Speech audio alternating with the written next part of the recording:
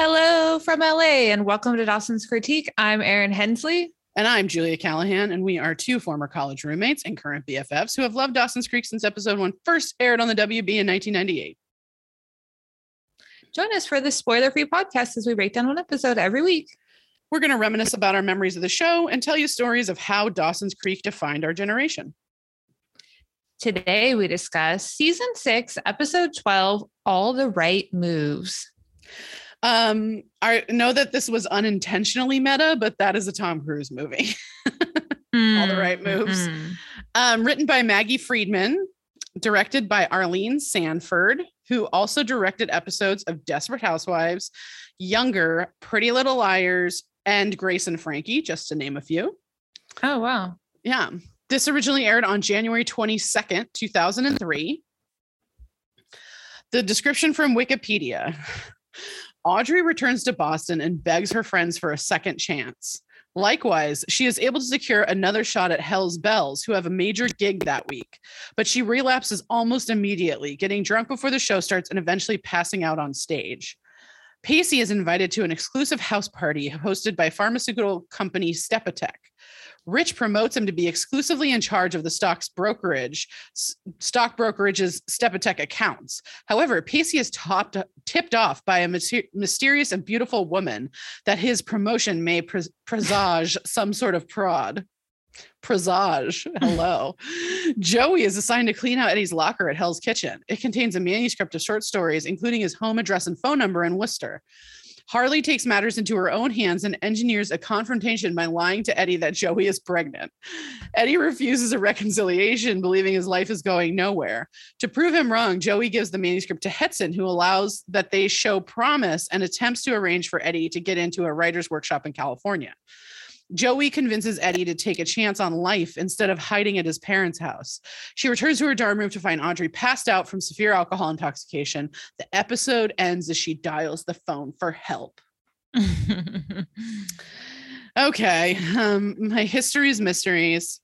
January 23rd, 2003, the last signal is received from NASA's Pioneer 10 spacecraft, some 7.5 billion miles from Earth. Oh, wow. Yeah. January 24th, 2003, the newly created United States Department of Homeland Security begins operations. What a time it was. January 25th, 2003, an international group of volunteers leaves London for Baghdad to act as voluntary human shields, hoping to avert a U.S. invasion. January 26th, 2003, Super Bowl 37, the Tampa Bay Buccaneers defeat the Oakland Raiders 48-21. Oh, wow. So there we go. Number one movie is Darkness Falls, which is a movie I've never heard of. I know. What? Don't know much more than that. Okay. Wow. Okay. And number one song for the final week is Lose Yourself by Eminem. And honestly, everything else that debuted this week was crap. So we're just going to let Eminem ride this one out for the last week. So from there, we're going to start, Erin, at Hell's Kitchen. Yeah. We get all these like funny shots of like a dartboard and everything. Yeah. And like Joey's working and she walks over to her friends and oh my God, I forgot about Jen's hair. I would really love for someone to put together an oral history of the decision to give Michelle Williams this haircut. Or like whole history of her hair journey on the show, you know, like it takes some twists and turns that I never see coming. And like, oh my God. And culminates in this. I know. And the thing I was like having this really deep dive about was like, man, I don't even remember us like making fun of this hair. So like kind of makes me think that we didn't think it was as it is, you know, like, or maybe I couldn't tell if it was that or that she's just not in this episode after that. But like, I don't remember us talking shit on this haircut. I agree with you because I was thinking at the time, like the the early aughts was a very bad time for hair. Like people were just like sitting at a hair salon being like, give me a mullet. I know. Please. I'll pay for that. I'll pay good, like a lot of money for it. Yeah, totally. And while we're at it, can I get some skunk streaks? Yes, exactly. Can I get that two-tone Orange County mom hair? That like I just want it blonde right in the front, just right in the front. Nowhere else. If you could just push the whole head of hair forward over my eyebrows, that would be great too. like we were not doing well this time. I think it's apparent as a nation we were having issues and so I agree with you that I don't remember us making fun of this haircut. It slapped me in the face. Me too. I like had to pause. I was like, I wasn't ready. I was not ready for this. That's all I can focus on right now. I cannot do this. And I was just like, man, there it is. Woo, just no warning whatsoever. It's just that the bangs are too short. They're like what? So short. What is that? Oh. So Audrey walks in. Nobody is mentioning Jen's hair, which is not how our friend group would react to this. Oh, at least be like, your hair looks cute. Someone's going to acknowledge this change that has happened. Yes. And then everyone's like real awkward around Audrey. Like, oh, and it's everyone minus Dawson. Dawson is not in this episode. And listen, it's awkward, but she's like, look, I messed up. I'm really sorry. Mm-hmm. Like, I've been acting totally insane, and like I've caused people pain, and I like made you guys worry, and I just pushed you all away, and you were just trying to be my friends. And like she has this like mea culpa. She says after Christmas she went home to LA, and like during this one horrible night she was in Malibu at a party full of strangers, and like the sun was coming up and she was drunk. And I looked around and was like, maybe the problem isn't all these people. Like maybe the problem is me, Yeah. And like, I do like the storytelling that we get in this episode of Audrey in a way. I mean, I have some bones to pick with it, but the bones of the storytelling I think are good, which is that like, you think that she has hit rock bottom and she is apologizing to her friends for like crashing a car into a house, which listen, that feels rock bottom to me. Yeah. I mean, for me, it's not even about that. It's that like the show is finally showing a heartfelt apology amongst friends. I mean, that too, definitely. But because I also like see like that they don't even know how to respond to it. They've never been apologized to by their friends, Right. And like, and this is the thing, right? Is it's like, this Audrey storyline, like if she's going to hit rock bottom, which it seems like she is. And, we heard the description there. It happens probably at the end of this episode. Although at the time we didn't know what was coming up. So we don't know, what we're looking at, but like, she's, the problem is they just haven't told this story, right? We got the first mention of drugs, like in the last episode. Yeah. Right. I mean, I guess we saw her like rifling through drug cabinets on Christmas, but like, right. For pills. Right. And like, this is the thing, like nobody in this friend group seems to have talked about what happened. At least we haven't seen any part of that. Or talked to her.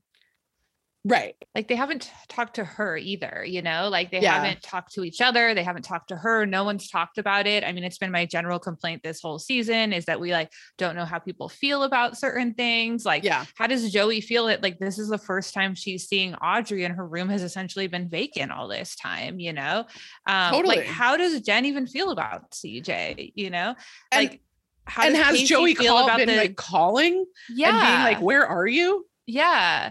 And like, so it's like this, it's a similar situation as the Christmas episode where I'm like, did I miss something? Like, I feel like there's a lot that I've missed here, and like, I like this storytelling in a vacuum. Like if you just see this episode and none other, you might be like, oh, okay.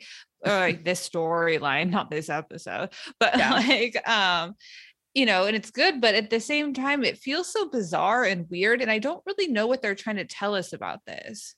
I agree with you. It feels just like we want drama, so we're going to do this. And it's like, no, but you're talking about actual issues. Or like, like they're like, well, Audrey's the fucked up one. So of course she has to apologize, but no one else is going to have an actual conversation with her. Like, you know, like what Audrey brought up to Joey is valid. Joey, what, like, you know what I mean? Like, we don't even think Joey's worried that she hasn't seen her all this time, nor do we think that she's talked to her. So like Joey owes her an apology as well, you know? Totally. I mean, like, you know, Jen still needs to talk to Audrey about how she feels about CJ and how about them fucking. Like Audrey's drinking is a factor of what is happening between everyone, but like there are other things that are also actually happening, you know? And like Pacey like kind of broke up with her really fucked up, and we still don't really know where they stand, you know? Like obviously they made Pacey and Emma kiss, and maybe we're supposed to be on this journey that like something's happening over there, but that doesn't make sense either. Like we still need to know that, or like know what's going on between the two of them, you know? So it's just like a really interesting, and the way they play the music and everything, and you're like, wow, this is the kind of episode we're gonna get, but we get a fucking weird ass episode that has nothing to do with this opening scene. Yes, agreed. Because like Audrey goes on and like she's like, I don't expect forgiveness right away, but like I really messed up, and if you want to call me sometime and say hi, that would be cool, because like I really love you guys and I miss you and I'm sorry. And then she goes to leave, and they all like get up and are like, wait. Like, I know, like first, like Joey's like Audrey, and she runs after her, and I was like, thank God she's finally going after her. Like, oh my God, you know? Right. And it's just like, I guess it feels like on the one hand, I'm like, I just wish we had more of these scenes, you know, where like Dawson could have apologized for like that boat scene, you know, like, or like the way he treated Joey or stuff like that. And like Joey could have a conversation with Pacey about what happened in their relationship, you know, or like apologize to Jen about the way she treats her. But like as a result of it feeling so weird, you're just like, okay, like they're just totally obsessed with like destroying Audrey's character. I mean, it feels like they are obsessed with destroying all the female characters at some point or another on this show. And so Audrey doesn't escape that wrath. Exactly. You know, and I mean, there's a part of me that's like, this scene is kind of everything. It's everything we want. And like, if the scene standing alone, I really loved, you know. I totally agree. But in context, I'm like, I mean, yeah, that's also after the credits, we go back to this scene where I felt the exact same way, where me too. Emma's like staring at like a server's ass and just like, you know, just daydreaming. And Joey comes over and Emma's just like, oh yeah, I'm having a sexual fantasy about that guy. And Joey's like, oh, him? I usually fantasize about this other guy. And you're like, what? Oh my God, what? Like, I love this, but why Emma? Wait, Emma says she fantasizes about fucking this guy against the garbage cans outside, which is like, I think tells you all you need to know about Emma.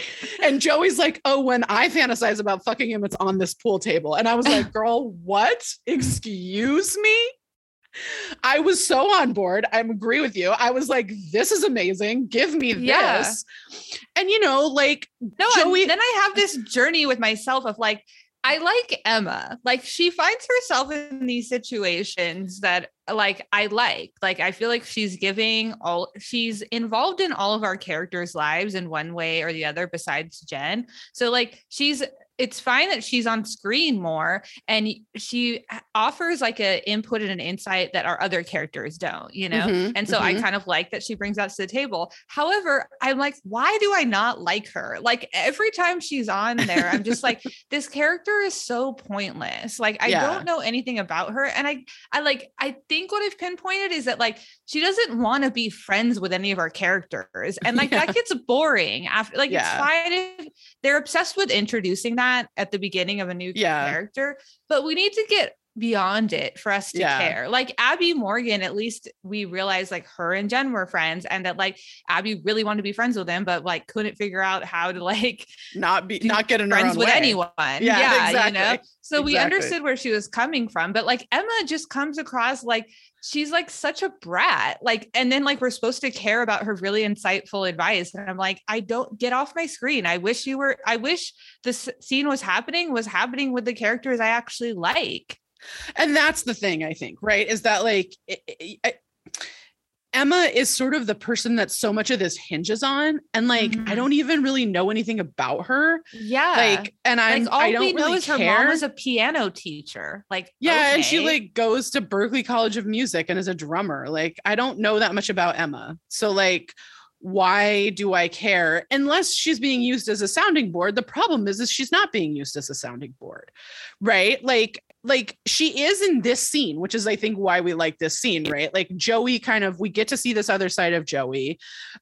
Joey like Emma's like, wait, did you just tell me about a sexual fantasy? And like Joey's like, yeah, I have them sometimes. And like, yeah. I was like, oh my God, I don't yes. think she's like, it doesn't feel like a sounding board. I feel like she's always there to draw our characters to like be better people, or like be who they really are and stuff like that. Yeah. And so like, that influence on a show is good. And I like it for the 6th season, but like the way that the character is crafted is so terrible. I agree with you. And like, Joey's like, oh, I have a prim exterior, but like underneath it all, it's less prim. And like, I mean, I would love to see more of that, Yeah, like I just am like the whole time I was like, man, I love this, but I would have given anything for it to be Audrey or Jen instead of Emma. Or even Jack. Yeah. I know. Jeez. So like then Emma, she's like, well, like, weren't you with Eddie? Like what's going on with that? Like, and Joey's like, well, he got fired. Emma's like, okay.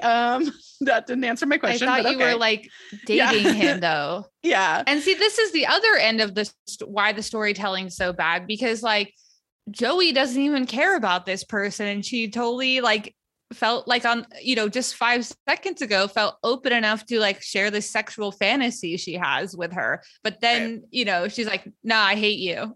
Like, I don't know. Right. Like, I know it's in her character to like not be trustworthy or like, divulging, but she just divulged a sexual fantasy. Like, what is going on? And like, give me this change in Joey, but like, you actually have to give like, it to me especially then. with a stranger, like I would love to see it where it's like, oh, I can actually, this person doesn't know me, like, so I can actually the same way as I was staying at the aquarium with Pacey, where it's like, well, he can talk about the person he was in high school to someone who doesn't know him and only knows what he's saying and like, bringing to the table or whatever. Yeah. And so like, I would like that as well. Of like, oh, there's this person who doesn't really like know my past or whatever. So I don't have to be little Joey Potter, the prude. Right. But then like, she immediately turns on a dime and you're like, what? Like what? Right. Cause like Emma's like, hey, like, have you seen Eddie? Like, what's up with him? Like he didn't clean out his locker, and Joey's like, I don't know where he is. Like, I don't know anything about it. Why would I know where he is? Right. I was like, cause I'm fucking him. And she's like, no, we weren't, or it's over. She calls it a fling and then she calls it nothing. And like, I do like that. I get it. I get Joey's thing, right? I get that sometimes she downplays stuff because admitting that you actually liked him and then he left is like painful. And I think when you're 19, and I did it when I was 19 too, like you do this so that you're like, well, it's not going to hurt as much if I downplay what I was actually feeling. And I'm like, listen, not to be one of those old people, but like that doesn't work. It makes it hurt longer. So just admit that you had feelings. Anyway. Yeah. And I just feel like I agree with you, but since we see at the top of the scene, like her opening up, like it feels like whiplash within a scene. Oh yeah. 100%. Cause like, then Emma's like, oh great. If you don't care, like why don't you clean out his locker? Yeah, exactly. And like, like if I cared about Emma, I would love this because it's like, well, fine. If you're just going to lie to me, then here you go. Joke's on you. But Emma doesn't know that Joey is lying, seemingly. Like, I think she does know.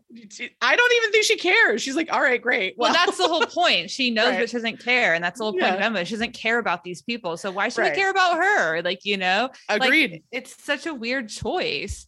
And like, the thing is like, it's a perfect opportunity for how does Joey feel? Like, so since the show is so obsessed with being like, no, she can't tell anyone her feelings, but you're going to know what they are. Like, it's not fair. Like, yeah, no, I agree. I agree with you and like what you're saying that like, that's the behavior you would have done. But like, we're watching a TV show. We need to know how she feels, you know? 100%. There are different rules on a TV show than there are in real life. Shockingly, I know. But and like Emma's like, well, just throw everything away, because if there were anything worthy, he would have come back for it. And I was like, yeah, okay. Oof, that hurt. Got it. But maybe it hurt. I don't know. We're never going to find out how Joey really feels. I mean, we're going to find out a few things about how Joey feels in this episode, and I have a lot of feelings about them. Okay, so we go to Pacey's work. Rich is telling everyone about some stock that they have to push, and like then asks Pacey to stay after the meeting to like, because he's like gonna invite him to this party because like Pacey is the most promising seller that he has. And Rich is like, look, I think you're kind of a douche. I kind of fucking hate that you like keep pushing on me, but like you are my most, you know, like promising seller. So I'm going to invite you to this. He basically is saying they asked me to invite my promising seller, but like, I need to make sure that you're going to be a team player. Like, if I'm inviting you, like you're going to need to come because you are always stepping out against me and like not listening to me and not minding my arbitrary rules. And he like looks him dead in the eyes and like bro codes him. He's like, are you going to be a team player, man? And then Casey's like, oh my God. Oh yes, definitely. I know I get wild, like, you know, but like, I know what you mean. I'm definitely going to do this. It's so awesome. Like, so thank you so much for this opportunity. You know? Yeah. He's very like, he's very different than he was in the last episode. And Emma, then we go to Emma's apartment where Audrey walks up and there's like a line of younger women in the hall, like her age. And, you know, Audrey like goes to go into the apartment and Emma's like, oh shit. Hey, come in. Yeah. And we should talk. Walks in and she's like, oh, and Emma's just like, I mean, the thing is like, they're all here to place you. Right. Like Audrey's like, you know, who are all these Courtney Love wannabes in the hall? And then like, Emma's like, oh, they're here to replace you. Of course, the dig, I think, being that Busy Phillips does look slightly like Courtney Love. And so then Emma's like, you know, look, you're not doing well. And like, we have this big gig coming up. Like it could mean something for us. And hang on. They have a big gig tomorrow night. Yeah. And so she's like, so the thing we're going to do is hire a completely new lead singer because that's better than the person who already knows the songs. And here's the thing about this, right? Is it's like, at this point, it's insulting that this show cannot fucking put together a timeline. Like it feels like a slap in the face every time they do it. I know. Last week we were expected to just believe that like they finished filming one day and the next day they not only had a full cut of the movie but had been shown to a test audience. Seriously.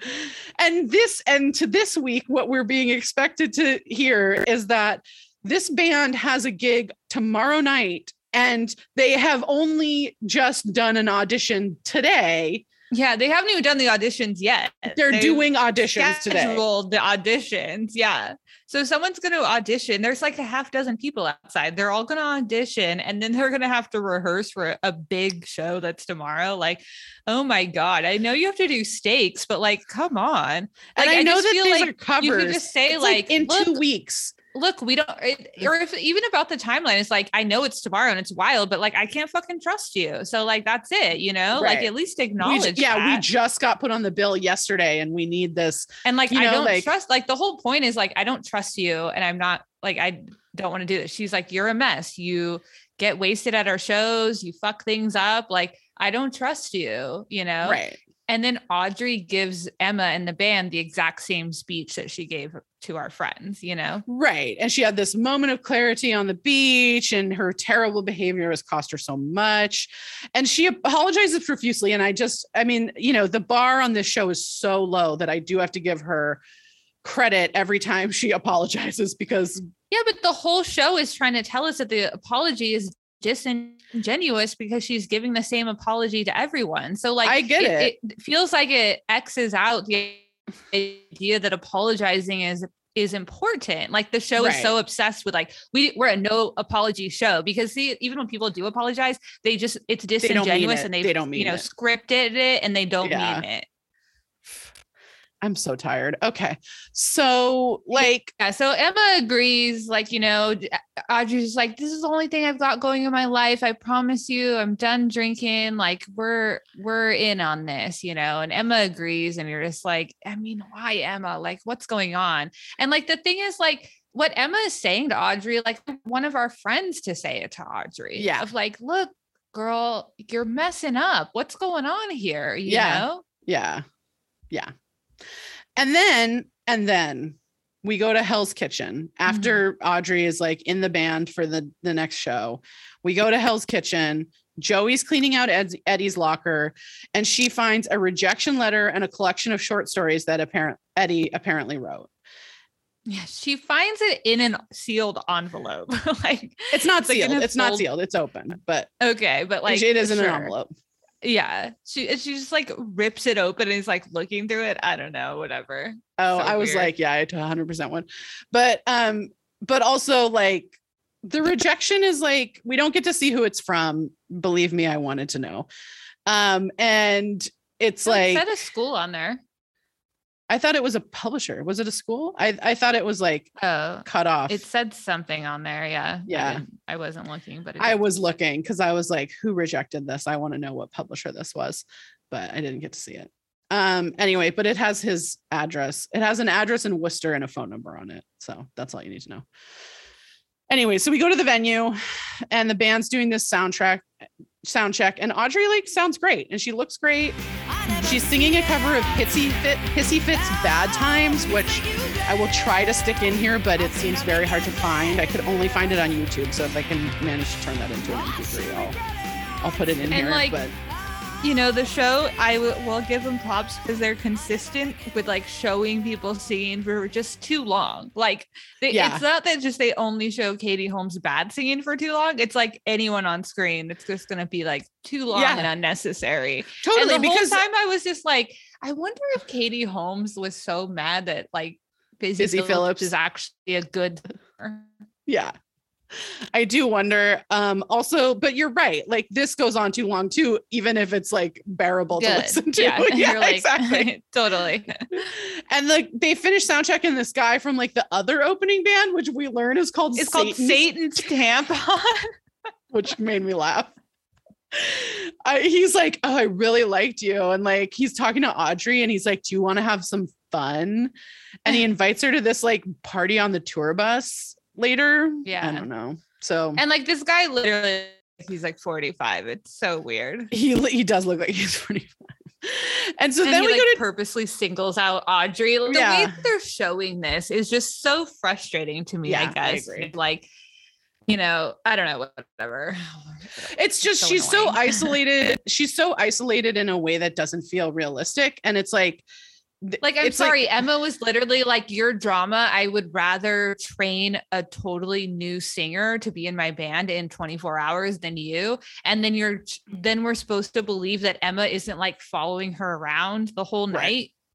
Like making sure she's not drinking. Come on. Come on. I'm like, with you, really? I'm with you, girl. So then we go to Joey's dorm room, where she's teaching Harley the quadratic equation. And they have a really dumb back and forth. And then Joey offers Harley a soda, but she says she'd rather have vodka. And I was like, teen Julia, like really was a lot like this girl. I just think it's such a dumb addition to the show that like I can't really get out of it. Where I agree with you. Like the whole time you're like, yeah, okay, that this is like the type I get this character, like, okay. But it's also like, we're supposed to be like, oh, Joey's seeing herself in this girl. But like, I don't really think that they're that similar. I agree with you. I totally agree with you. Like, it's like the show's like, aren't they the similar? They're both like snotty girls. And you're like, what? Like that is like every teenage girl is a brat. That's like every teenager period is a brat. Yeah. But like, it's like, what? Like that is like, that is a uniting force of teenagers. Not like that. There's nothing. I don't think they're similar at all. Yeah, I agree. And like Harley's like, how's it going with Eddie? And she says then to Joey, I could be a shoulder or a confidant. Like, we could talk about this. And this made me unbearably depressed. Like, me too. It was so like, sad that this is Joey's friend. I was like in a pit of despair at this point because I was like, Joey's going to talk to someone. Yay. So glad she's going to talk to another human being. But like, it's really going to be a person that she's babysitting. And like, I'm just so sad about it. Just so sad about it. A child that she's like, babysitting. It was like so upsetting to me. Like, I couldn't like, and like, if I want to draw like a backstory behind this, like, you know, like I think that Jen and Audrey have gone out, and Jack and, you know, Pacey have gone out of their way over and over to ask Joey, like, into her life, you know, like, how do you feel about this? What's going on? And she always lies and says, I'm fine, or that was nothing, or whatever. And like, I know that's her coping skill or whatever, but at a certain point, people are going to stop asking because they assume you don't want to share. So like, if the show was going to tell this story of the fact that like, don't do that, you're stuck with a girl whose dad is paying you to watch her. Yeah. Like that, I was like, she's 15, dude. The gap between 15 and 20 is a fucking chasm. Like, that is not a small gap.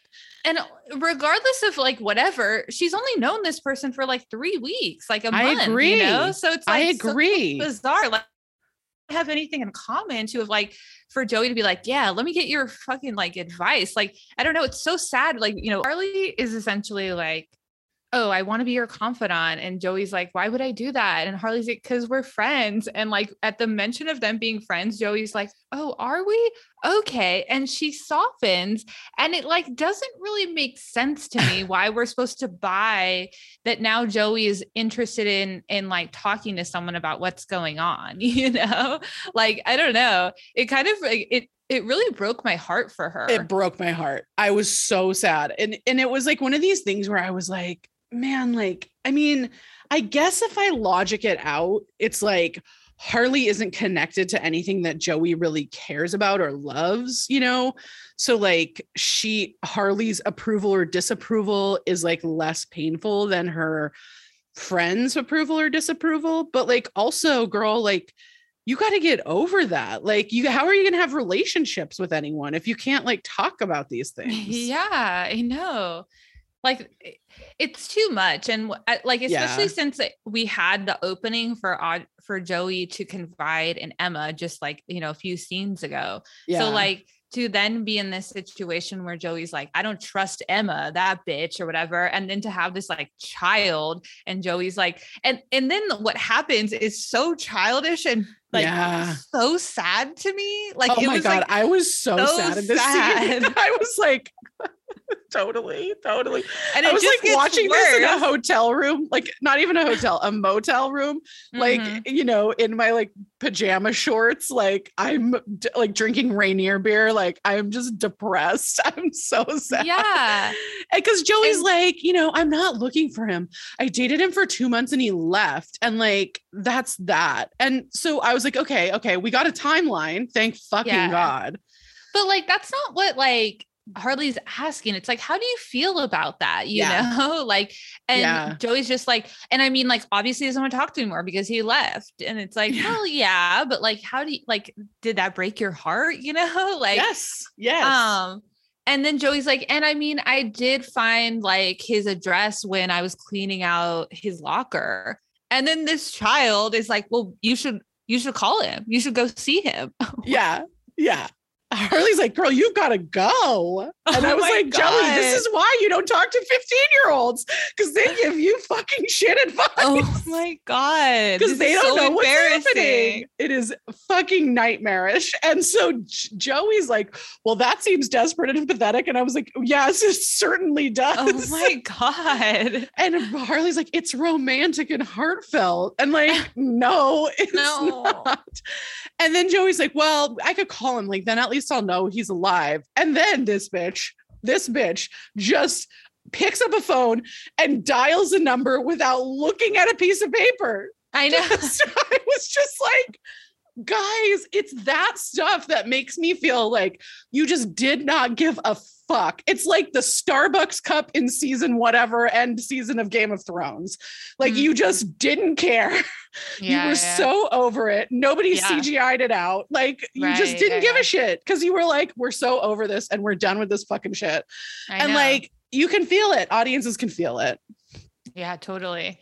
And so of course the phone Eddie picks rings up the phone. and Eddie picks up and like we see her face, Joey, but like we don't know how she feels. Like, you know, like she's upset, but like I'd like to move beyond that. Like, okay, you know, like I just want I'm having some complicated feelings. One of them is rage. One of them is sadness and heartbreak. And one of them is like, damn, like, yeah, he really did just leave. Okay. Like, it's like, yeah, we can have all that.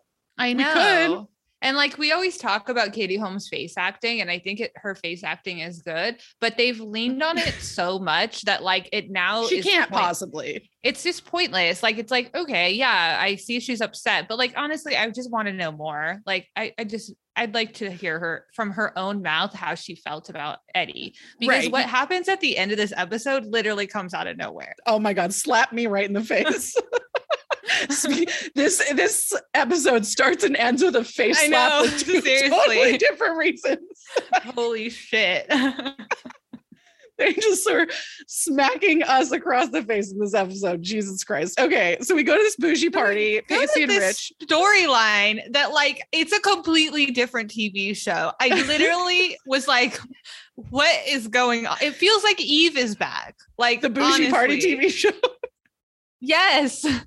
Like, okay, so we walk in, Pacey and Rich, and like Rich grabs some champagne and it's like, you know, this high-end party at a mansion or whatever. And then Rich is like, there's a rich guy I got to go talk to.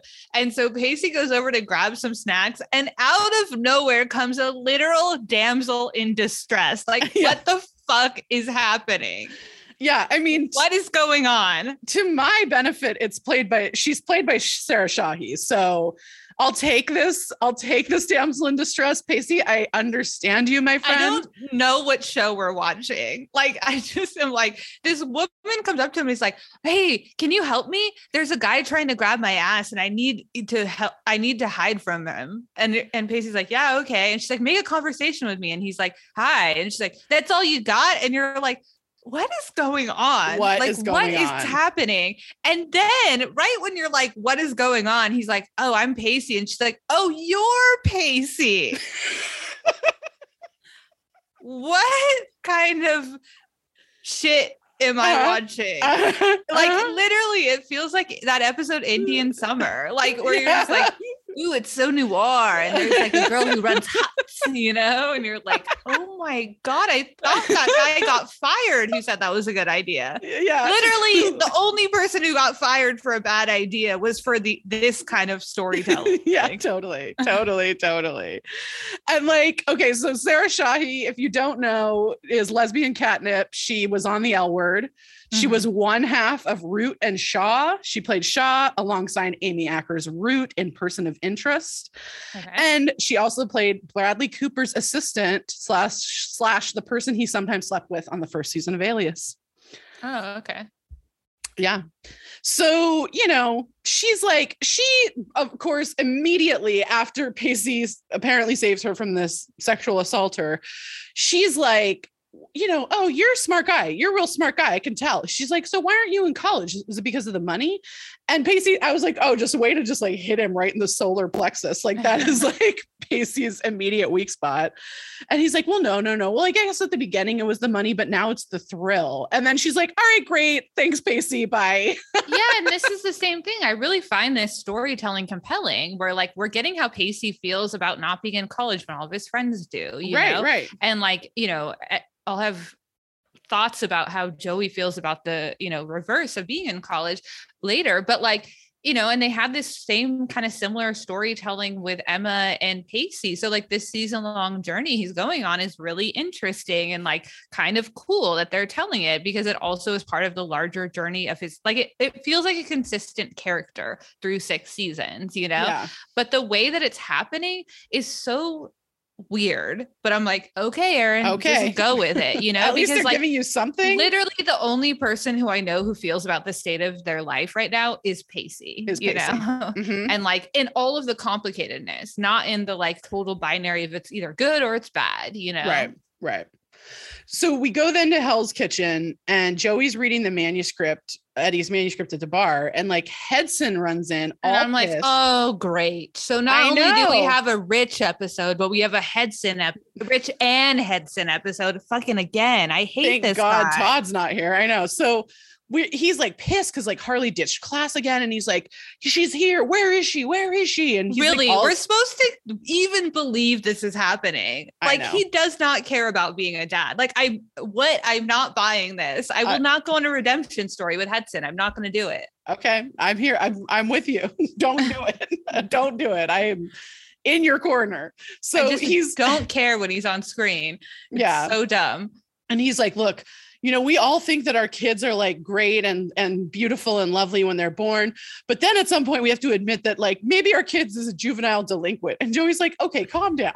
Like she's not a juvenile delinquent. And like, then of course, right at this moment, Harley like walks in and is like, hey, I'm here. And like, she's like, daddy, like, and it's like, what the fuck is happening? Like, that's not how she behaves towards her dad either. Like, it doesn't make any sense. No, I know.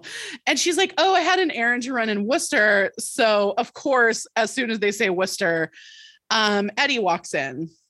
And I was like, oh, I would murder this child.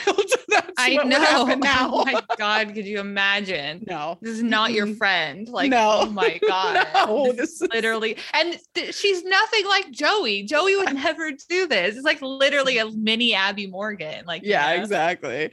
So he says, hey, and Joey's just like, burr. Like, so then we go to commercial. Yeah. And we go backstage where Audrey is there at this and like party at this party, and the guy from Satan's Tampon comes up and he's like, hey girl, you nervous? And I'm like, where the fuck is Emma? Like I just do not buy this is fucking happening. I'm sorry. Like if you were nervous about your lead singer getting drunk, you would be on her ass. This is so stupid. Yeah. And like that story she could still get fucked up like secretively. You know what I mean? This story is so weird because this guy who like, again, is like 40 or something comes up to her and is like, you nervous? And she's like, no, I mean, I've never done this sober before, which like, I don't know if that's true, but okay. And he's like, oh, okay, girl. And passes the bottle. And she's like, nah, I quit. And he's like, boring. And then passes the bottle to the person sitting next to her. And then at that moment, Audrey changes her mind about drinking.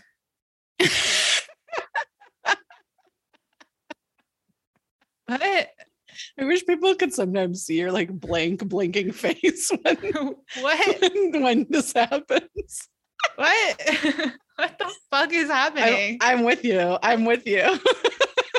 Just there. I mean, there's. And then he goes, oh, do you want a pill? And he opens his paw and he has like 3 pills in there, and she just grabs it and takes it and drinks it with the scotch. Wow. And like, look, this part, like, as stupid as that all was, like, there's this part of me that's like, this is legit devastating. I was rooting for you. I wanted you to be sober. I wanted you to do well with this band. And like, this is a devastating storyline that you're like relapsing immediately. And you're like going, you're drinking and you're going to be fucked up during the show. And like, instead of like, I just don't understand how they have paced this storyline. I mean, I know all of them, to be quite honest, but this one we'll take this one for now, which is that like, if you had brought her back post Christmas and allowed her like a couple of episodes to like have sort of feel like she kind of is like getting her life back in track, and then she like, or even if she's saying like, I feel like if Emma was there at the party and she doesn't drink, but then she's like, oh, I'm gonna go to the bathroom, and then that guy like hands her a pill like in the and she line takes to the it. bathroom. Like I could buy that a little bit more. And like I agree with you. The pacing is wild. Like honestly, Joey considers her best friend. I know she's working, but at the same time, you're like, if your friend comes and apologizes to you and you're like, haven't seen them in 2 months, your roommate as well, wouldn't you try to make plans to like see them, to hang out, to like do stuff with them, to be there for them? Right. And I think like the complaint too is that like for the whole first part of this season, we were complaining like it is clear something is very wrong with Audrey, but we're not getting really answers as to what. Mm-hmm. And then like it is clear that like, and then things happen, and then like she drives the car through Dawson's house, and they like don't really talk about it for an episode. Like nobody has really had a conversation about this. Even people talking about how weird it was when it happened, like one person kind of mentioned one thing, you know. I mean, and it's like just like so bizarre to me. We didn't get a scene last episode of like, have you heard from Audrey? Like, and then how does Joey feel? Like, how the fuck does she feel? Right. And so like, you know, I mean, my thing is like, just pace this story so that we can feel it. Because it's like the elements are all almost there. Yeah, no, you know, definitely. So then we go back to Hell's Kitchen where Eddie's trying to talk to Joey, who's not at all interested. And I'm like, I haven't been this much on Joey's side for a really long time. Don't talk to this guy. Like, I mean, but that's the whole thing, is that we're supposed to believe she does want to talk to him. She called him. She wants to know all these things. So like at this point, it's like frustrating to watch this. You know what I mean? Like that she's just like, not asking him the question she should ask him. Yeah. Like, I don't know. It's like, I guess for me, I'm like, he left, you're done. Go, stop talking to him. Yeah. And that's what she said to Harley. Yeah. But then Harley, like a 16-year-old, like she said that. I know. But then we're supposed to believe that a 15-year-old convinced her to call him. Yeah. You know? And so if we believe those things, that means that like she was just lying to everyone to like push down her feelings. So like that is like the indicator. Once she picked up the phone and called, like what we know about her feelings through that call is that she does want to talk to him. She does care, you know? Like I agree. I would be like, but I wouldn't, even if I didn't want to talk to him and I really felt that way. If someone showed up under these circumstances, I'd be like, what the fuck are you doing here? I cannot believe you just left. I never want to talk to you again. Like, I don't know. Like, I just like when someone's in your face, you're not like, well, what do you get out of here? Like, I don't know. Like her vibe is like, that's so what weird. I'm saying. That's what I'm saying is like, okay, fuck you. Like you just left. I don't want to talk to you. So Hedson gets involved. He thinks that that's the thing is like Hedson's here literally for no reason. Like, oh my God, just to make it so annoying and frustrating. Because Hedson like, oh, thanks for driving Harley back. And like, and then he says, if she ever shows up again, just shut the door or something. And like, I'm like, what? Yeah. What is this father redemption story? If that's not a redemption part, right? So Eddie's like, Joey, you got to talk to me. Like, if you have something to say, then say it. And then like, Eddie starts to say that like, he's like, Harley told me, I know what's going on. Oh yeah. And Joey's like, what the fuck are you talking about? And he's like, screamed out loud. I screamed out loud. Harley told me you're pregnant. I screamed. I had totally forgotten that this happened. Oh, wow. And Joey's like, thank God Joey like does just be like, well, she lied. That's so stupid. I cannot believe that's happening. Like, thank God. Like, you know. And she's like pissy because Eddie's like, oh, you're not pregnant. And she's like, no. And like, why would I fucking tell Harley? And I was like, I mean, I don't know, bitch, would you? I can't tell at this point. It feels like you might. It feels like you might tell her. I know. You're not telling anyone anything your else. Only friend. Like, oh my God, you would tell her, you know? I know. And like he's like super grateful she's not pregnant, which I'm like also impressed that she doesn't like blow up at him for that. You know? It kind of felt a little bit harsh. Yeah. And then he sees his manuscript and they like start fighting about why she has it. And like, then you know, whether Joey sent Harley to get him, and Joey's like, I mean, you weren't exactly like stealth about hiding where you were.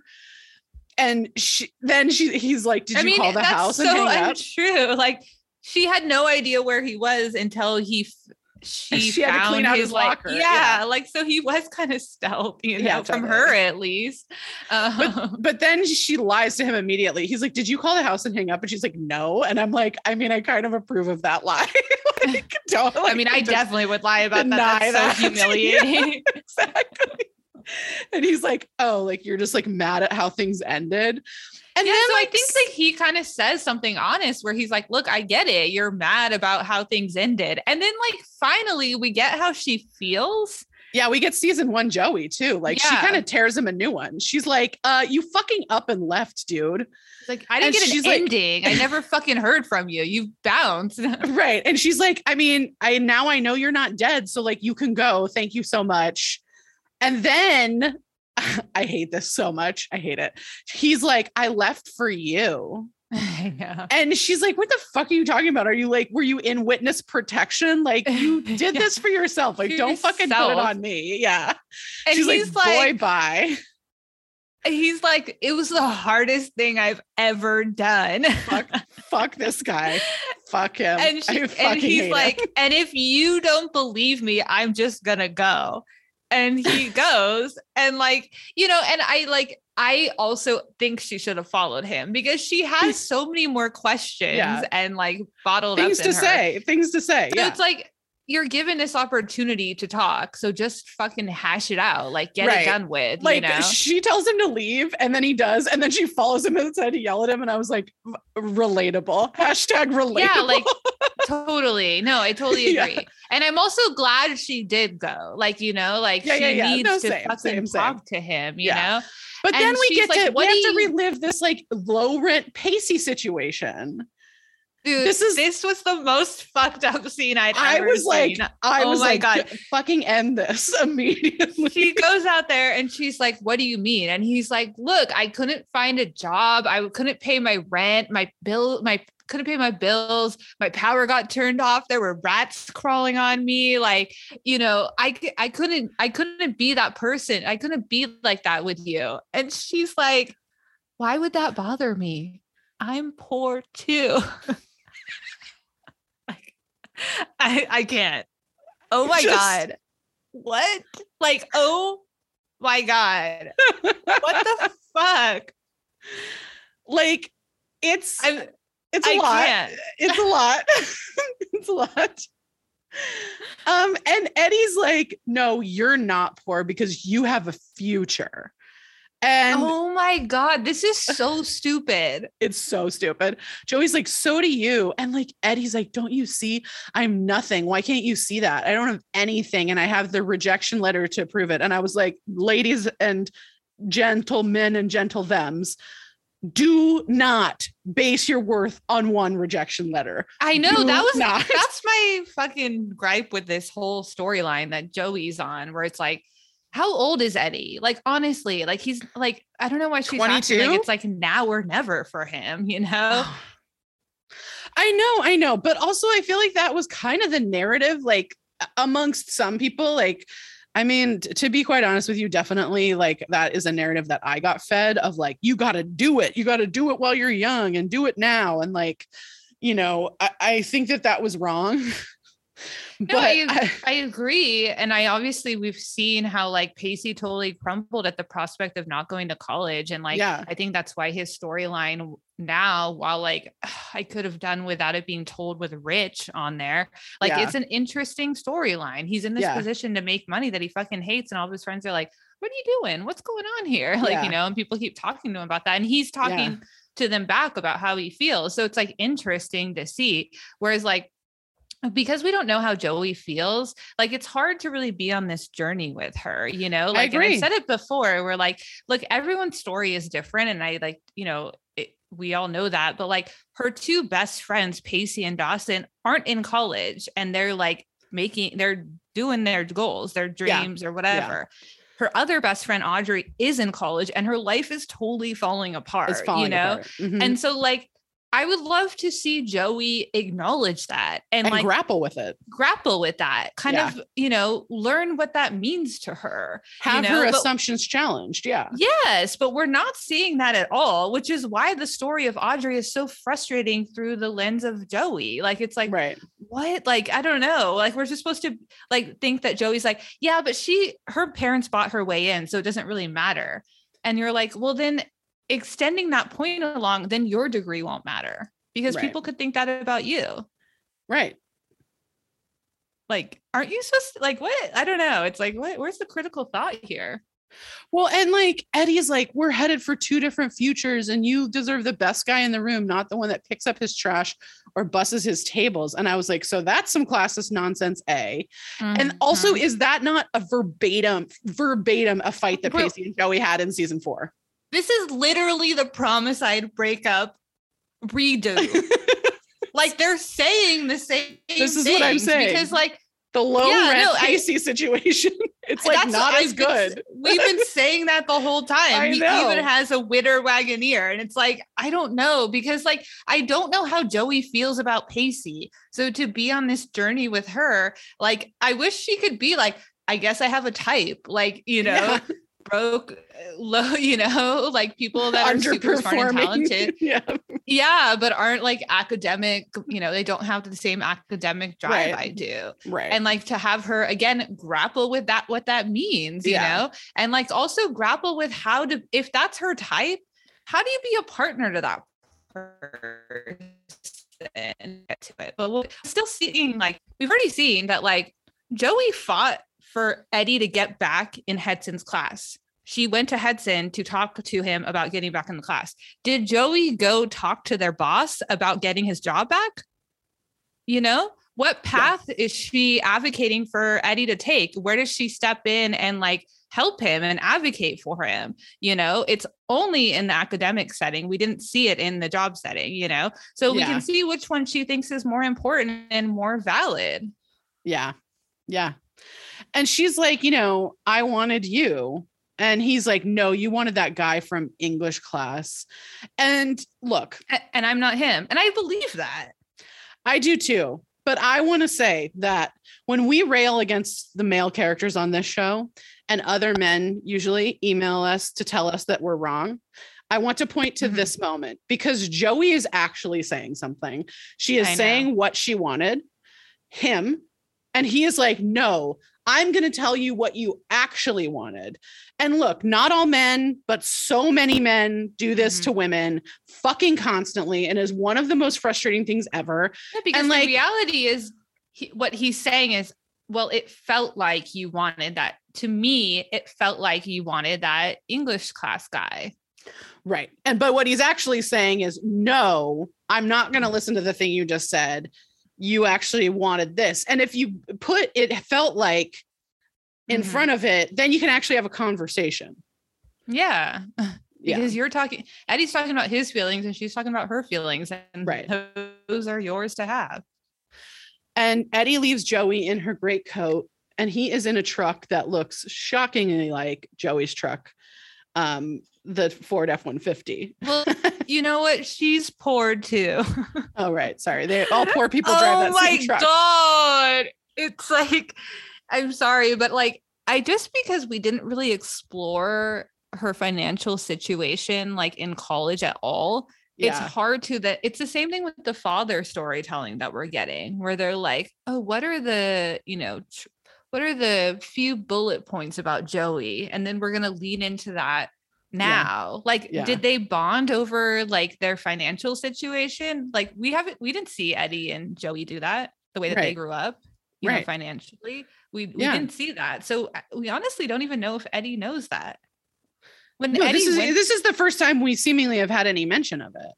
When Eddie went to Joey's house for Christmas, it was a mansion. Yeah. Because it's a bed and breakfast, you know? So like, I don't know, like her life is totally different. And we actually don't know anything about Joey's financial situation, and Bessie's for that matter. I know that at certain points, like she was super poor. I'm not disputing that, but at the same time, like it kind of comes out of nowhere in their conversation. Right. Right. And it's not something that they've really talked about before. Yeah. So then we go to the Hell's Bells concert. Emma sees Audrey take a shot before going on stage, and this is going to go badly. And she's mad. I'm like, I'm sorry, but like, why weren't you with her? But like, okay, whatever. And then we go back to this other television show at the Bougie Mansion. Know what I'm watching. Oh my God. It feels like I was shook when we cut over here. I was like, oh yeah, this is happening. Right. Like Pacey's like mingling and like making eyes at Sarah Shahi from across the room. And Rich comes up and is like, Pacey's like, do you know her? And like, but like her back is to them. And like, so Rich is like, I don't care. The Rich guy is who like, threw the well, I can only party. see the back of her head. Yeah. And he's like, the guy who threw the party, like, wants to meet privately. And so like, come with me basically. And then they all like sit down in this room to smoke cigars and drink scotch. But it's like only Rich and Pacey and like the CEO of this like Step-a-tech industry. Yeah. Like, Yeah. what? Like Pacey is like 19 years old. I know. I mean, he doesn't have a cigar, definitely, I will say, because of course. No, but I just mean like, why is this happening? I know. Because this guy asked Pacey, like, hey, are you surprised that like, we asked you to take a bigger role in the corporate account? And Pacey's like stunned. Yeah. And Rich, like, I mean, to Rich's credit, he does admit to the guy that like he didn't tell Pacey this. And I was like, Pacey, you're about to get played, my friend, my man. I can tell if it's Yeah, because Pacey's like, okay, the CEO is like, oh, are you excited about this role? And Pacey's like, well, are you sure you want me? Like, I just passed my Series 7. I'm fucking 19. I can't even go to a bar without my fake ID. Right. And then the guy's like, oh, wait, I guess you weren't the right person. And then like Rich like stares him down like bro code. And so then Pacey's like, oh shit, I got to like be a team player. Yeah. And so he's like, you can see him like change to be a team player. And I'm like, what kind of like psychological thriller show are we on? And I think the guy that is the CEO, I think he's in that show Lucifer. That did Jeffrey Steppenkoff go to do that? Oh yeah, maybe. Because like so the deal with this job is that Pacey gets to keep his title, but he gets a raise, and his name is on all the transactions for this company. And I was like, danger, Pacey. You in danger, girl. You in danger. Yeah, that's like you going to prison kind of shit. Yeah. And like, I mean, but he's excited. So like, I'm glad for him that he's excited, but also I'm like, woof, woof, woof. I mean, I'm just sad that this is the storytelling that like, okay, the poor kid is going to find this path to make a lot of money, but then he's going to be taken advantage of. Not that like, then he's going to find out that he doesn't like that, or he that's not really his journey. Right. It's that like, no, he definitely can't be in that space. Totally. So we go to Hell's Kitchen. Joey is clearly cleaning Harley's table, and Harley's like, are you mad? I was like trying to help. And Joey's like, yeah, I mean, like in the future, don't tell people I'm pregnant. Like, please. Thank God she says that. Yeah. And then Harley asks her what happened. And Joey just fully opens up to this child once again. It was like devastating to me. Like, I'm sorry. Like, I know. My God. I'm with you. She's like, oh my God, he like left and he's going back to Worcester and he's just going to like rot away there. And there's nothing I can do. He's just going to fuck this all up. Also so heartbreaking that she literally thinks him going back and he's going to rot away, and that stuff like really breaks my heart because that's Joey's fear. And I understand her fear, but like everyone's on their own journey and like, that isn't everyone else's fear. And also that doesn't mean that your life is ruined or that like, you know what I mean? Like, that's so fucked up that she still thinks that. I do, but also I think this was like earlier than, our generation was kind of like, a lot of us moved back in with our parents after college and stuff. And I think like it was looked down upon for a while. Now I think it's pretty normal. Like people are like, yeah.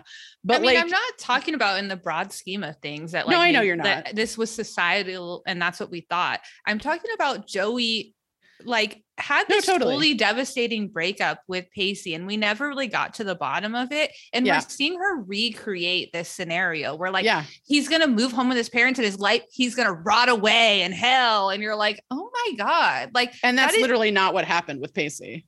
Yeah. Yes, exactly. Yeah. Like it's so sad to me to watch this. And because she's telling Harley, a child, a 15-year-old, instead of like Jen, to have Jen to be like, well, there was a time when you thought about that was going to happen to Pacey and look at him now. He has more money than all of us, you know?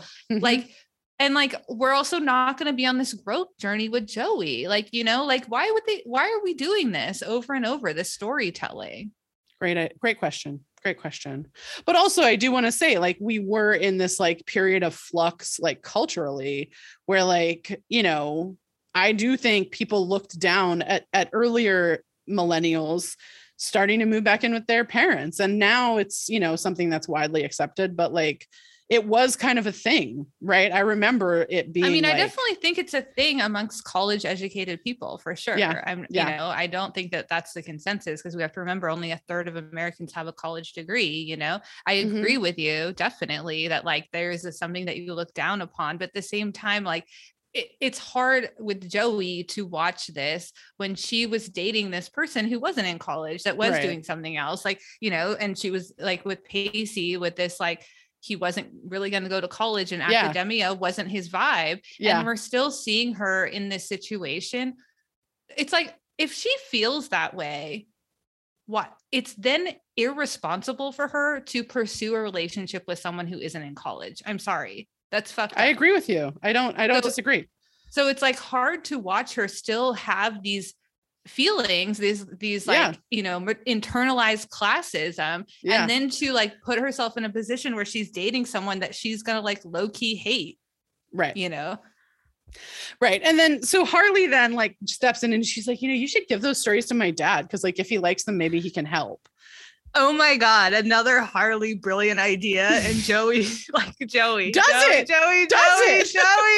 the fuck is happening? She does it again. She's like, oh yeah, great call. Well, girl. at first she's great. like, no way. Like, I will give her credit. At first she's like, no, I'm not going to do that. Your dad hates Eddie. Eddie hates her. And even if your dad like liked him, Eddie wouldn't listen to that guy. Yeah. And then Harley's like, it's a foolproof plan, because like if he hates him, Eddie will never know. And then if he likes him, Eddie will know. And you're like, no, but you forgot about the part that Eddie won't take help from this guy. Yeah. And Joey's like, I don't see any faults. You're right. And like marches up to Hetson and hands him these, you know, these paper. Oh my God, whatever. Yeah. This manuscript. And like, Hetson's like, she's like, you know, I want you to tell me what you think. And Hetson's like, I don't want to crush you unless you're okay with it. And Joey's like, I didn't write him. So whatever, like, just tell me. And then he sees who it is and he's like, no, I'm not going to fucking do it. No. And like, you know, I could overlook every other thing that he did, but he punched me in the face. And then like he leaves and Harley's like, I'll work on this. No, Joey, you forgot. Joey says to Hetson, you're Eddie's last chance. Help me, Obi-Wan. You're my only hope. That is so bleak. That is so dark. sad to me. I agree. I don't disagree with you. I don't disagree. So then we go to the Hell's Bell show. I mean, Audrey's shit-faced on stage. I don't know how else to say it. It's not good. She's ruining this. I feel deeply for each and every one of them. And she like stage dives and is like so fucked up she can barely see. And then immediately like crowd surfing, and we get these like special shots where it's like her vision's going out. And then she gets on the stage and passes out, and the audience boos at her. I know. That's wild. That's wild. Wild. What the fuck? And then we just cut, like, I guess we go to commercial and we cut back, and Audrey is like backstage. She's like sitting up, but like is clearly not okay. And like Emma kicks her out of the band after her and is like, are you feeling better? And Audrey's like, I guess. And Emma's like, you're out of the band. And then Audrey like repeats the same Malibu story, the same like rehearsed apology again to erode this like heartfelt apology we saw at the beginning of the episode. And like Emma doesn't care. And again, this is like why I'm like, why Emma? If she doesn't care, about all these people, then why is she saying to Pacey, like, well, the old guy sounds kind of better, you know? If she doesn't care about Joey, then why is she saying, oh, I thought you fucked Eddie, you know? Like, I don't know. It's fine that she doesn't care, but then don't put her in these situations where we're supposed to believe that she does. Right. Well, and like to her credit, she's like, I'm going to call you a cab, like, which I'm glad for, but also like go with her. She's clearly not okay.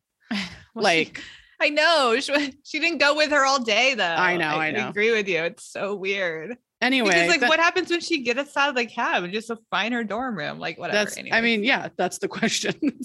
that's why you go with her. So Hetson comes back with Harley to get Harley's backpack, and like he's already read the stories. Like it's been like what 45 minutes, like an hour, and like she, you know. Harley annoyed him into reading the stories, and Hedson's like, well, they're overwrought and derivative, but there's potential. And Joey's like so excited. It's the most excited we've seen her in a long time. And she's like, are you going to show the stories to a publisher? And like Hedson, thank God, is like, God, no, he's not ready for that. And I was like, oh, thank you for like a slice of realism. And Joey's like, can you pull strings at Worthington? And like, you know, it's so weird for how much she think like we're supposed to believe Worthington is this like Harvard, you know, type school. Yeah. That like she thought that someone could pull strings for Pacey to get in and Eddie to get in. Right. Like I just don't understand what's happening. Girl, you're no Jared Kushner. I know. It's like, yeah, you could get in if you donate $65 million to the school. Right, exactly. How Jared Kushner got it. Yes. But so, you know, he's like, you know, look, I know someone at the California Writers Workshop, not a real thing. And like, I'll write him a letter. And like, you know, and Joey's like, I don't know, this part really broke my heart. She's like, yeah. Oh, that's really prestigious. You know, he doesn't have an undergrad. And like, I don't know, it's this way in which she's kind of proving Eddie right. Yeah. Yeah. And she's like, you know, I think you're going to have to reach out to Eddie. And Hedson's like, absolutely fucking not. Yeah. Like, I'll write this rec, but like, I'm not doing that, which I was like, fair, actually. I know. Seriously. Yeah. And then this is like this interesting part of Joey that's like gung ho about helping people that are awful to her. She like has this part of her that I wish we got to explore more, because like, I think it's actually fascinating. Yeah. Like, because I'm like, I don't know that she would have done this for him when they were kind of in their like dating phase. I know. But like now that he like flat out rejected her, she's like, let me help you in any way possible. Let me control your total life. Yeah. So at the other show we're at, yeah, at this Dynasty remake, Pacey runs into Sarah Shahi as they're leaving, and she's like, so big night tonight for you, huh? Big night. And she's like, you get a promotion when you went into that private office. And she's Pacey, like, I saw you go in there. She's like watching him. Like, what is going on? Yeah. And Pacey's like, you know, are you a reporter? Like, and she's like, I don't know. I think she doesn't answer that. And she's like, I think you should ask why this has been so easy. Like, this thing, because she's basically like, watch your back, dude. Like, yeah, which I dig, I guess. Well, because she's like, you know, you should ask yourself why it's so easy. And no, I think this is like a valid thing to say, but I don't know what we're supposed to, like, this woman literally, he's like, what's your name? We're like, godmother. She's literally, Pacey's like, what's your name? And she's like, you're gonna have to find out. It's like an Eve person. Yeah, so I'm just like, what is going on? So like, I don't disagree with what she's saying, but on the other hand, like, it's like Jack should be saying this to him. Right. She's like, you're going to have to work harder than that to get my name. Like, what? Okay. So we go to the dorms. Audrey comes in. She's very drunk, and she opens her wardrobe and grabs a liquor bottle and keeps drinking, and just like, then she like kind of thinks about it, and then she goes to the bathroom to like dump out the booze, and like she drops the bottle on the floor all dramatically. Yeah, shatters. Yeah. And like she passes out on her bed. Yeah. And then Joey apparently goes to Worcester to give Eddie his stories back. What time is it? How did she get there? I have that question too. And she's like, you know, Hedson said that he could like maybe get you into the door. Workshop. Yeah. She rings the doorbell, and they have like a hey moment. Hey. Like, he's like, what the fuck are you doing here? Yeah. Yeah. And like she's like, Hedson said he could maybe get you into the California Writers Workshop, like da da da da. And Eddie's like super down on himself. Well, he points out the obvious. He's like, remember when I couldn't pay rent? He's like, even if I got in, I can't afford it. Yeah. And Joey's like very hopeful, and she's like, look, this is a shot. Take it. Like, you can figure out those details when they come, which I think seems very un-Joey to me, but I agree with you. Like, I like what she's saying, but like, this isn't Joey. This isn't Joey whatsoever. Yeah. Right. It feels like a total character flip. Yeah. And she's like, you know, look, if you want to be a coward about us, fine, but don't be a coward about your life. Don't give up. Oh my God. Shut And then up. she like leaves and comes back and she's like, look, a long time ago. She's like, no, I was going to leave, but that's what you wanted. So I'm coming back to get a final word. Like, okay, girl. okay. And she's like, some time ago, you told me you wanted to be one of those people who lives life, but all I see is someone who's afraid of me, of yourself, of living your life. And she's like, you know, do something about it. Don't sit here and rot away in Worcester. And then he kisses her. And she's like, that was the wrong answer, which I do respect. I do. Yeah. Yes. I kind of like that. Like, you know, but on the other hand, like, I agree, but she's so confusing. I can see why he did that, you know? Yeah, totally. But it's one of those things where it's like, I don't really get like what we're supposed to take from this. This scene seems all the fuck over the place. Like, yeah, because like she seemed totally out of character. Yeah. Like, yeah. Like I've spent all this time being like, Joey would never do this. So like, right. on the one hand, like, am I appreciating this growth? But like, no, because it feels like a situation chaos. Where we're like not going to see this again. So it isn't growth, you know? Right. It's just this like chaotic moment. Yeah. In episode change that we're never going to see again. Address, you know? Yeah. Yeah. So it like, I found my whole time being like in my own head about like what I was watching. And then when he kisses her, I think you're supposed to feel something, but I'm like, okay. And then I mean, I feel what Joey feels, which is like, get off of me. It's too late for that. Yeah, but even in her bravery, I was like, that doesn't feel in character to me. Yeah, you know? yeah. And then she says like, it's too late for the kissing and she has to go and she turns around and then this motherfucker has the fucking gall. Oh my God, this is so stupid. He's like, I love you. And I screamed out loud. Me too. I was like, what? I know. What is happening? What is happening? They dated for 2 months. Oh my God. And we didn't even really does he even know she's poor? Like, right. you know, we no never idea. really saw like this real connection between them, you know, like certainly he's hot and they fucked and I'm grateful for that. But like, what? Oh my God. Totally. And also keep that shit to yourself. You like left her and didn't talk to her for like a month now. 100%. And he tells her not to go. And he's like, I don't want it to be too late for us. And then this bitch is like, I know. What? I love you too. And I was like, I'm sorry. I'm so sorry. Absolutely the fuck not. There's like, just no way. I know. There's no way. No. No. What? And then she's like, bye, which I did respect that she was like, I love you too. Bye. But again, it's like so much similar to the story that we had, because even when Eddie is like addressing why he left and like abandoned her or whatever, he says to her, like, I'm nothing, you know? And Pacey literally says that exact line to her. I know. And then when he's like, but I love you, Dawson says that exact line to her in the dance episode in season 2. And then she does the same thing and walks away as well. So it's like also this other regurgitation of a storyline we've already seen. And you're like, well, at least I believed it with Dawson. This one, I don't believe whatsoever. Yeah. And like at the time, I'm sure we were like, okay, but like, right. What? Like, what? And so like she leaves and he's on the porch and that was fucking stupid. Stupid. Don't care.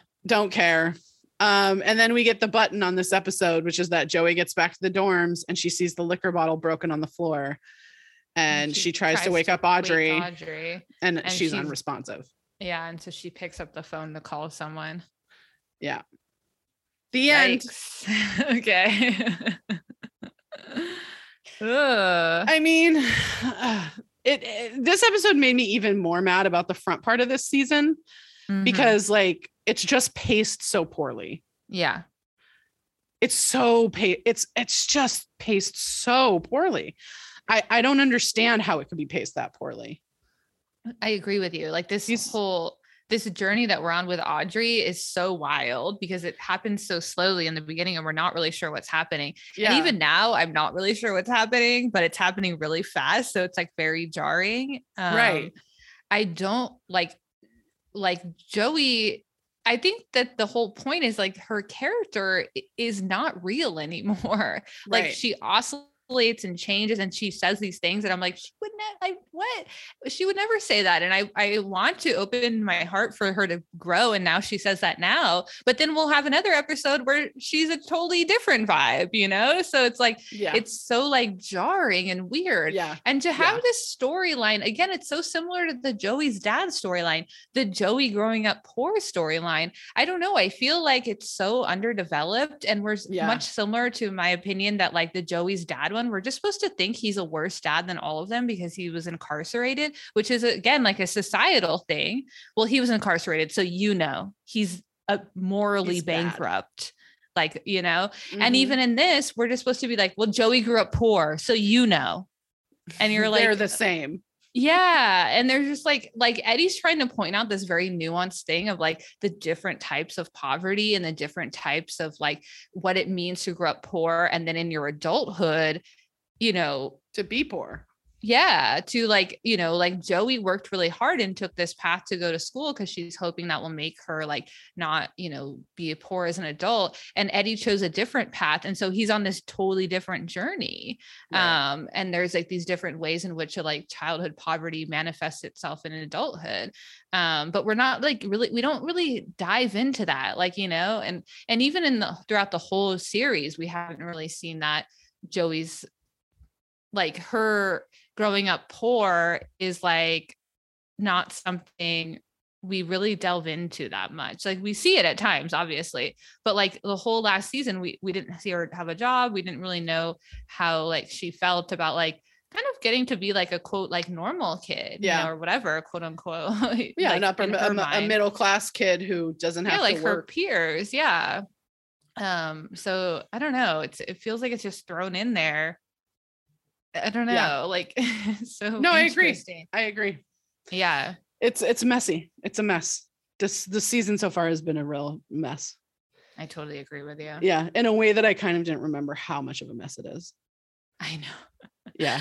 Because season I mean, 6, I remember it like not being season great. 5, I remember it being messy, but I ended up enjoying it a lot more. So I thought season 6 would be like that, where it's like messy and it's like still like season 5 is still fucked up and a mess. But like I really enjoyed a lot of parts of it. And I was surprised at how much I really liked Dawson in season 5.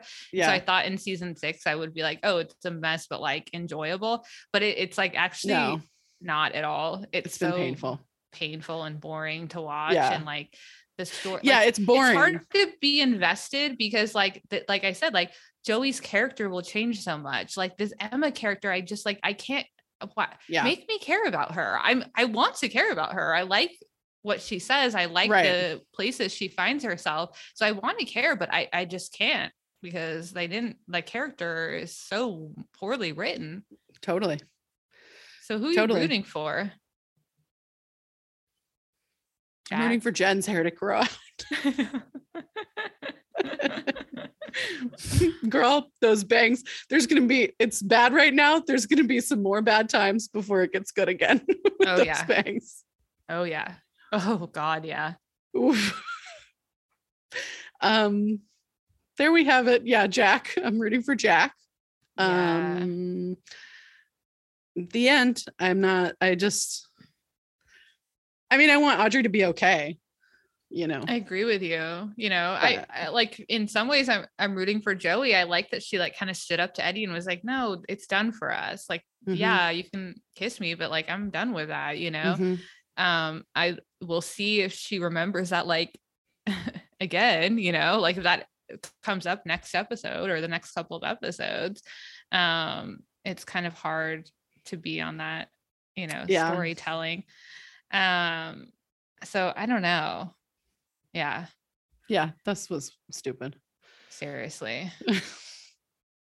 Okay, for our listener corner, this is from Izzy.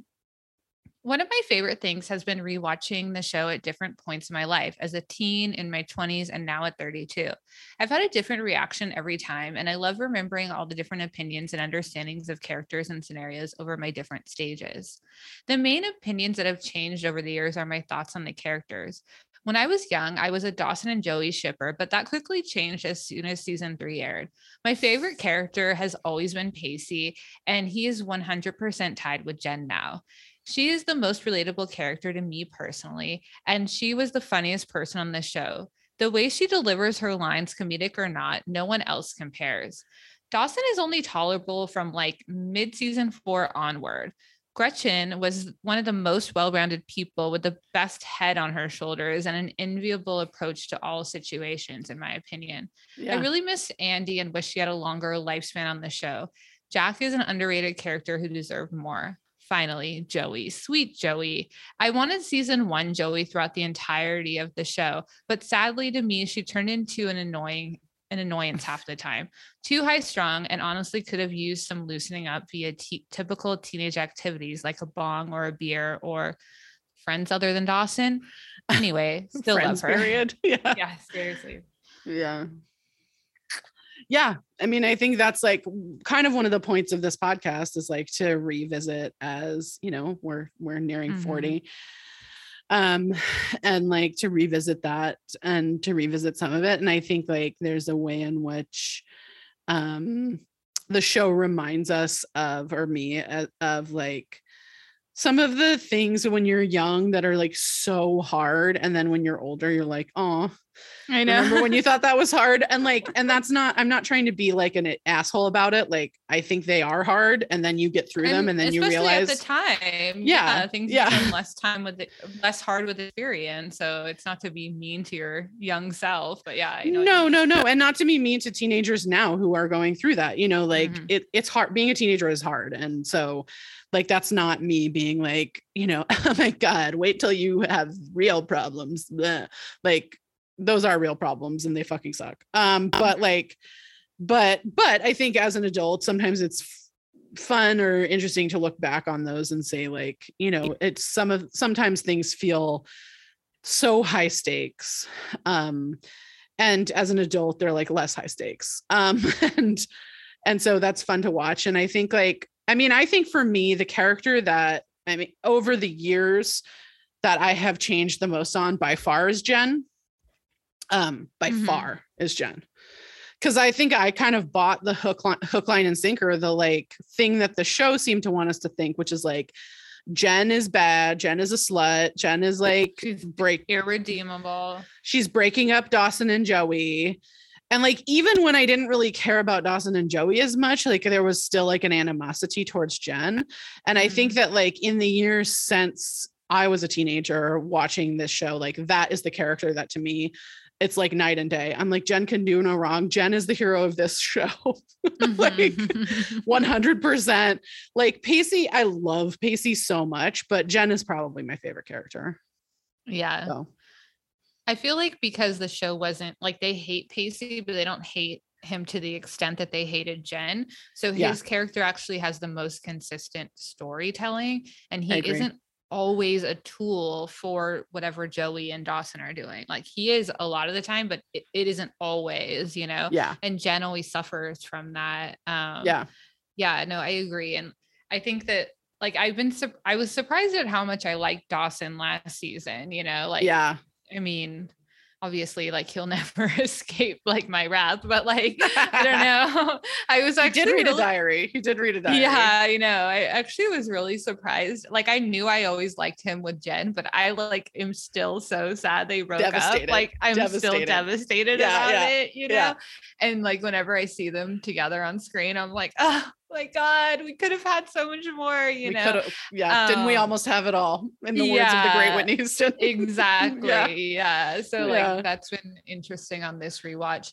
I mean, like obviously I struggle with Joey. I feel like I always did, but like this one has been like particularly difficult. I think just like we say about Dawson, because we were supposed to believe that he was a quote good guy. So I have like societal hatred towards him. Like it's easy to, you know, wrap up a lot of my anger towards that kind of rhetoric I was fed by looking at him and being like, oh, this is the worst thing ever, you know? And I kind of feel that way about Joey, where like, she is supposed to be this like cool girl, good girl, like feminist, aspirational person. But like, you know, even in this episode, we're watching being like, I mean, I like what she's saying, but like, I don't think Joey Potter would say that, you know? So like, it kind of feels weird. And like, then also like how disappointing to know that this, you know, character that is supposed to be this, strong female lead, like is really just really poorly written and is always written through a male gaze. And I think that's the thing with Joey for me, because I've said this before, like she is one of my favorite characters like of all time. Like I felt such a kinship to Joey Potter, particularly season 1 Joey Potter, particularly when I was a teenager. Like that just like that holds a place within me, and it's like it just does.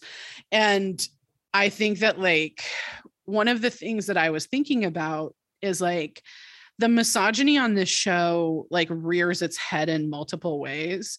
With Jen, we get the misogyny of like her whole storyline, basically, that like she never catches a break. She is constantly punished. She's completely irredeemable because she was raped when she was 12. Right, exactly. And in the parlance of the show, she wasn't raped. She was like sexual teen, like she asked for it. She was provocative. Yeah. What was she wearing? Right. It's very Lolita.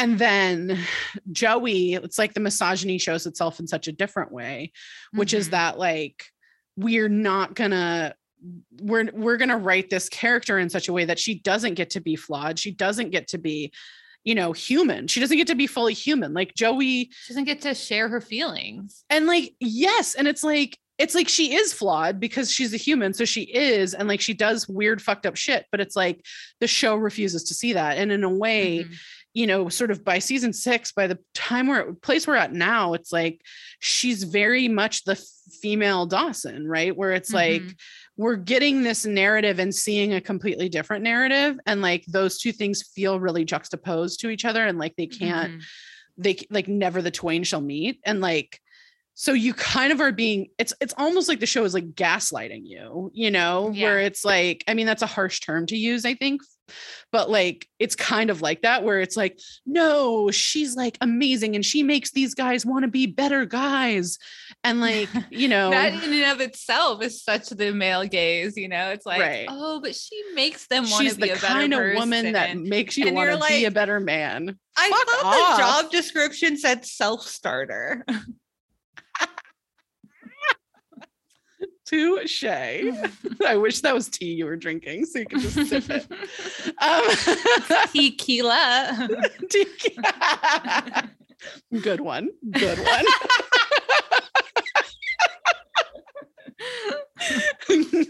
Great. We're doing awesome over here. Okay. Yeah, I agree with you. It's hard to watch. Yeah. And it doesn't diminish my love of Joey, but it makes it hard to watch now. It's harder to watch her. Yeah. I mean, it just is dragging on, Yeah, man. We're almost there. We're so close to the good ones. We're getting there. I think we have one more bad one. That, and like, I know, but I'm like so nervous that it's just like, is it going to be as good as we think it's going to be? I'm just like, oh God. I know. So I'm like nervous about that. It's not going to meet up to my desperately needed like oasis that I'm looking for. But I'm hopeful. And fucking Eddie, I don't know. I tried to give him an open mind, but like when we started recording season 6, but like he fucking sucks. Well, and it was like even that episode where they slept together, I was like, yeah, this is why we like Eddie. Like this is some cute ass shit. I love it. Yeah. And then it's like the next episode, I'm like, oh my God, no, get this guy off my screen. Yeah. And then he's gone, and then he's gone. I mean, and it happened so fast, back to back. So like I guess, yeah. Sorry. You don't really have time to like fall in love with him the same way, Totally. And I guess like we had a lot of breaks, so it like might have felt like they were together longer if you were like doing it in real time when we were doing it. Sure. But and I agree, but at the same time, we don't see them together. Yeah. Like to have her say she loves him, like I was fucking flabbergasted. My fucking jaw hit the ground. Yeah. Like, I was like, oh what? My God. Yeah. Wow. Like I just don't buy it at all. Yeah. No, me too. I agree. And particularly Joey, it's so hard for her to admit those things. I know. Like she's just telling this guy who left that she loved him. Like maybe I could see her telling Audrey, or I guess Harley, her only friend. Like, I know, seriously. But, yeah. I mean, that's why I really wanted the drunk scene where she's like, he hasn't called me back. I loved him. I think I'm in love with him. Yeah. Like at least then we could buy it. Like, like how she felt, like, and I think Izzy's kind of saying the same thing. She would have benefited from like a bong or a beer, It's like, I mean, poof. If we had gotten that, I mean, drunk Joey is coming. No spoilers, but she's I just coming. wish that we had gotten more of her. Like she's our favorite Joey. Well, like I didn't ask for singing Joey. I asked for drunk Joey. We're in college. And picture this, Erin. Let me paint you a little picture here. Okay. So what if Joey and Audrey were like drinking together, not all the time, but sometimes. And so like you can build. Joey didn't notice that you can build Audrey's drinking problem because like they're like having these kind of drunken heart to hearts. We get the emotions and that drinking problem starts to build, and you start to see that like Audrey's drinking a lot more than Joey is, or Audrey's drinking even on the nights when her. Exactly. No, I agree with you. That's hire me to fix your storylines from 20 years ago. Exactly. When you're ready to do the Dawson's Creek reboot, we are here. We don't want to wait. Okay. So sorry. I could not help myself. God. Cool. Well, thank you everyone for being here. Like Julia said, we're close to what is allegedly the good part of season 6. I'm trying to manage my expectations, but we're excited for at least different storytelling. So thank you for being here. We hope you're staying safe. It's a wild time to be alive. Gosh, make sure you're registered to vote. Like we got midterms coming up, and that like means like, not just like your representatives, like there's going to be like school board stuff on there and like, things that are like important to your local community as well. So it's super important to, I don't know, believe in democracy, I guess. I don't know. Yeah. Black Lives Matter, defund the police, stop Asian hate, honor our treaties, water is life. We stand with all movements to protect the rights of the working class. Police unions are not true unions. They work against the working class. Abortion is pro-life, Medicare for all. Trans rights are human rights. We stand with all families that want to call their kids whatever name and pronouns they choose as a family. Trans rights are family values. You can find us on Instagram and Twitter at Dawson's Critique. You can email us dawsonscritique@gmail.com. We want to shout out our boy Killia for making our theme song. You can find him on Instagram at Go Freaking Crazy. You can follow my Finsta at Erin.Hensley. For Capitalism Corner, we have merch, bit.ly/Dawson's Critique. I might do, what was it? Satan's tampon. I might try to throw that up there. I might try see if I can figure something up. I have faith in you, my friend. Bit.ly/Dawson's Critique. We have a patreon.com/Dawson's Critique. And as always, you can buy our book, I Remember Everything, Life Lessons from Dawson's Creek, available wherever you get your books. Let me shout out to the Secret Garden bookstore here in Seattle, Washington. Where am I sitting right now? Seattle, Washington. They're a great bookstore. You can order our book online through them. And if you're in the Seattle area, you should go in and see them. Also, I wanted to shout out Libby Waterford, who gave us a great shout out in her book called Take Two. So if you are into romance novels, you should check out Libby Waterford's book, Take Two. And thank you, Libby, for the lovely shout out. We really both appreciate that so much. Please like us, subscribe, write a review wherever it is you get your podcasts. Thank you so much to those of you who have. That really helps us out immensely. You can find me on Twitter and Instagram at Pesty1079. As always, we'd like to thank you for being here with us, and we hope you have a great week. I don't want to wait.